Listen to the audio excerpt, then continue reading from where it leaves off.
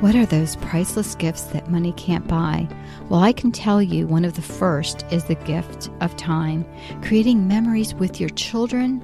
The next priceless gift is teaching your child the value of spending time with God. In the novel, A Few Minutes with God, written for children and teens, the story unfolds about a struggling family and the gift of hearing God and the outcome, which is a wonderful blessing from the Lord. Your children will want to pray and spend time listening to God after reading this book. Visit MediaAngels.com for more information.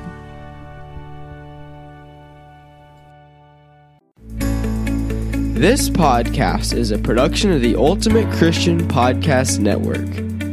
Do you want a more intimate walk with God?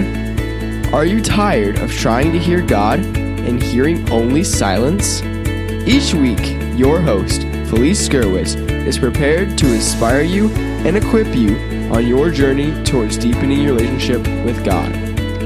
Listen, hear, and follow the Lord's will in your life, and you will be blessed.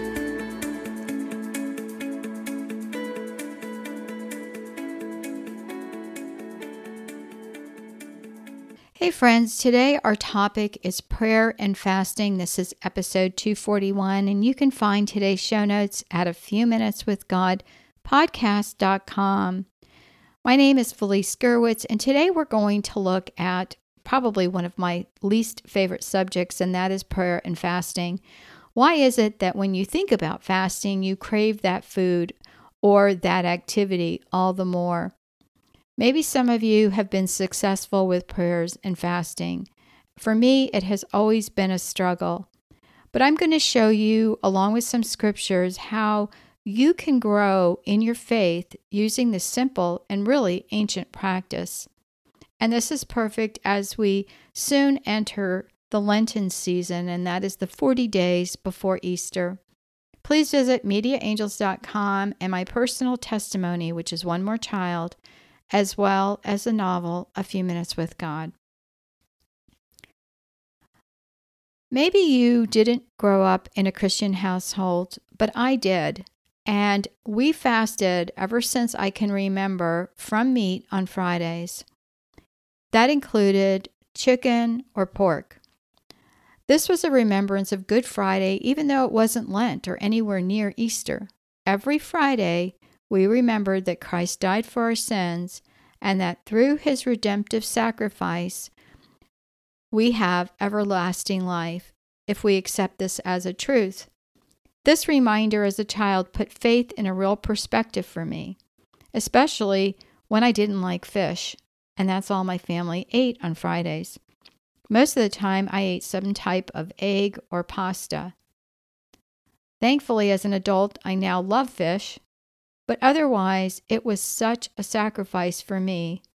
And as a child, I just remember that day. And whenever we would want to eat something else, like a burger, my mom would remind us of why we fasted on Friday. I looked up the word sacrifice in an online dictionary, and I was astounded to read the first definition was an act of offering to a deity something precious.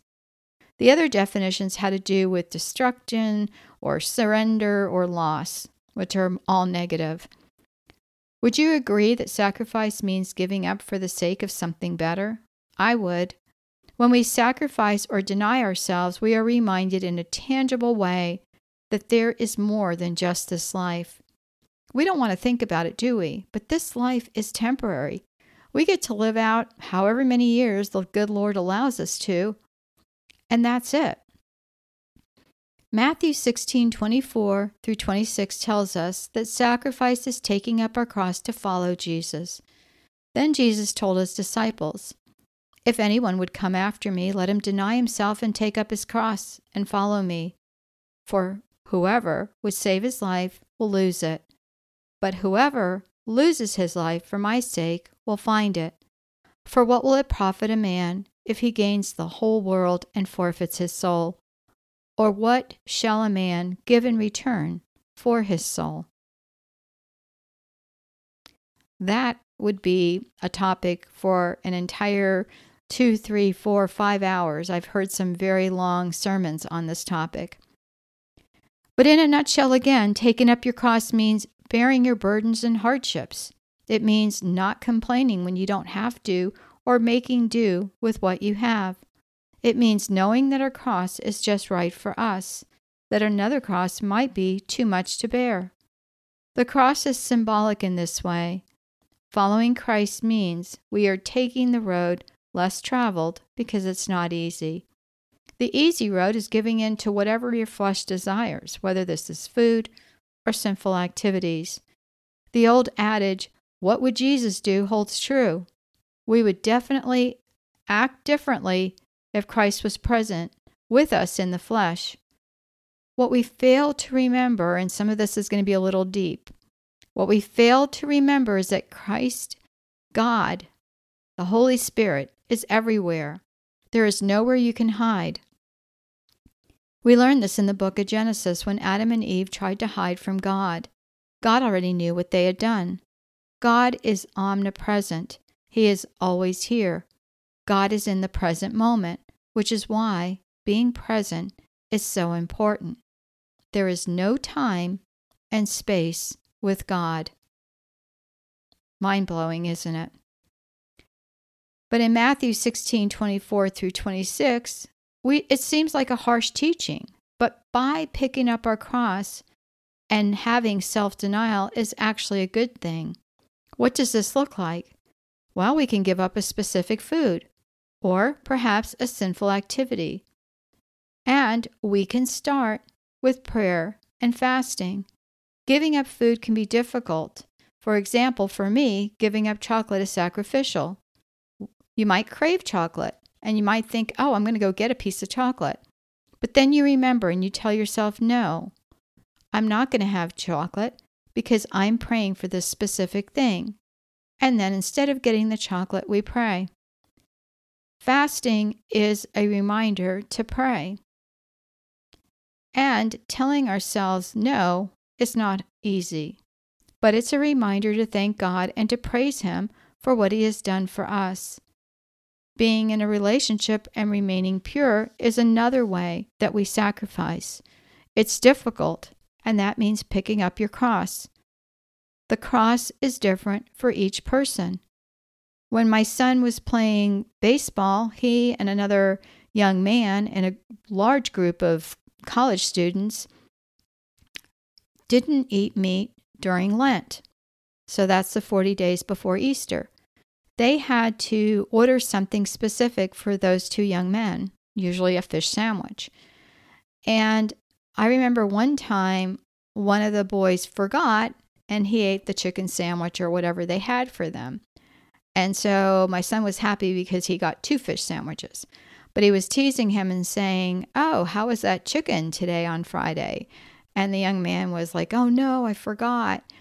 You know, that in and of itself is not sinful when you forget. But if it's habitual and you just continuously forget to do what is right, or whatever it is that you're praying and fasting for, then that's a different situation. Because remember, God is omnipresent. God knows our thoughts. You know, if we're doing something on the surface and we want everyone to know how great we are because, you know, we're praying, think about the scripture about the Pharisees. I'm going to paraphrase here because I didn't look this up, but I just thought of this, you know, because in the scriptures it talked about, you know, when you pray, don't put on sackcloth and stand on the corner so that everyone knows how holy you are. No, you are to pray in the quietness of your home where no one sees, because that's the prayer that will be blessed, versus you're already getting your blessing because everyone thinks you're so great. And that's, again, scriptures are full of ways that we are taught what is right and what is wrong. And this brings us to prayer and fasting. The significance of fasting has biblical significance from the very ancient times. Putting on sackcloth and fasting saved an entire people. Again, the book of Esther is fabulous, and if you ever have a chance to study Esther, you should. And one of our podcasters has a Bible study on Esther, and she has the podcast on joy. The name of her podcast is Wrap Yourself in Joy, and it's Karen Dwyer. But she has a beautiful scripture study on Esther. But anyway, Esther 4:3 states, "In every province to which the edict and order of the king came, there was great mourning among the Jews, with fasting, weeping, and wailing. Many lay in sackcloth and ashes." Even Jesus fasted in the desert before his public ministry. Matthew 4:2 says, "After fasting 40 days and 40 nights, he was hungry." And if you read the discourse of Matthew, you will see that Satan tries to tempt Jesus. And he tries to do it in a way that said, if you really are the Son of God, you would do this. And if you really are the Son of God, you would do that. And one of the things he said is you could turn those rocks into bread.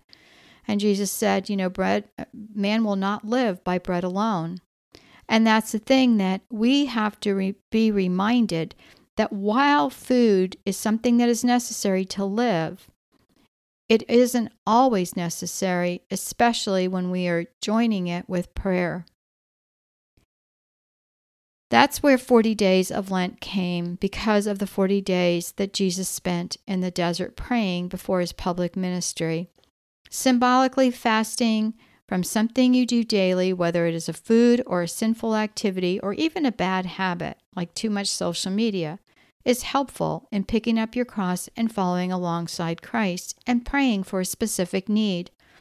Matthew 9:24 through 29 states, "And when Jesus saw the multitude running together, he threatened the unclean spirit, saying to him, 'Deaf and dumb spirit, I command thee to go out of him, and enter not any more into him.' And crying out and greatly tearing him, he went out of him, and he became as dead, so that many said, 'He is dead.' But Jesus, taking him by the hand, lifted him up, and he arose. And when he came into the house, his disciples secretly asked him, 'Why could we not cast him out?' And he said to them, 'This kind can go out by nothing but prayer and fasting.'" Now, in some translations today, you won't read the word fasting, and they've left that part out. But the combination of prayer and fasting is biblical, and it is so powerful. It will change your life. So consider this when you're praying for something of importance, or you have an unanswered prayer. Give yourself a time period, maybe a week or two, a month or more, whatever that is, and fast from something specific. Fasting doesn't need to be bread and water, although a certain period of time in my life, I did this not only one time a week, but 2 times a week. And let me tell you, it was very difficult. In fact, by the end of that fasting period, I thought if I would just see bread and water, I would be sick. And that's when you know, okay, it's time to change and you can't keep doing this. But my husband and I fasted on Wednesdays and on Fridays. It was a time of prayer, and it was a time of tremendous blessings in our lives. I can't even tell you. We were really blessed through this experience, and it's not for everyone. And it should only be done for a specified time or as the Lord leads you. Bring it to prayer before you begin. Remember, sacrifice is giving up something you don't want to give up. For my husband, that's giving up a soda that he drinks daily. For me, as I shared, it's chocolate. For you, it may be different. Just remember that prayer and fasting are for a purpose, and fasting to lose weight is different. This type of fasting is for the end goal of your health, perhaps dropping a few pounds, but it's not for the sake of some specific prayer. God doesn't need us to fast for him. He doesn't need anything from us, right? God's perfect and has everything he needs because he's God. He doesn't only answer prayer when we join it to fasting. God is not at our whim, waiting for us to command him to answer our wants, needs, or desires. When people say, well, God doesn't answer my prayer, that typically translates to, God isn't doing what I want him to do. Sure, it's disappointing, and I've had many, many prayers that go unanswered, and it's devastating. But we can continue to pray. There's a beautiful example of perseverance in prayer. And if you look at the life of Monica and Augustine, you will see that. Saint Monica, as she is known now, prayed for her son for many, many years. I read one time that she prayed for over 30 years, but when Augustine was 33, his mother died. Saint Augustine, as he is now known, was a great sinner. He wrote in his book Confessions that his mother's prayers changed him, and it wasn't his prayers, and he knew that because he didn't pray. Augustine did convert to Christianity. He became a bishop and a father of the church, and later a saint. He became a Catholic. I can imagine that his mother prayed and fasted for her son. This is a beautiful and true story and should give you hope. Monica didn't turn her back on God because her prayers were not answered on her timeline. In fact, her father gave her to be married to a non-Christian when she was a Christian, and this was upsetting to her, but the way she handled it was loving him, her husband, and the family, and some of the extended family did convert. Will you add prayer and fasting to your walk with the Lord? I challenge you this week to consider it and note this in your prayer journal. I'd also like you to note any changes in your life and in answered prayers. It will help your spiritual walk, I am sure. May God be blessed today and always. Thanks for listening to the podcast, A Few Minutes with God. Please visit Felice on our website, afewminuteswithgod.com, and your podcast page on afewminuteswithgodpodcast.com. There you will find the show notes for today's episode. This podcast is a production of the Ultimate Christian Podcast Network.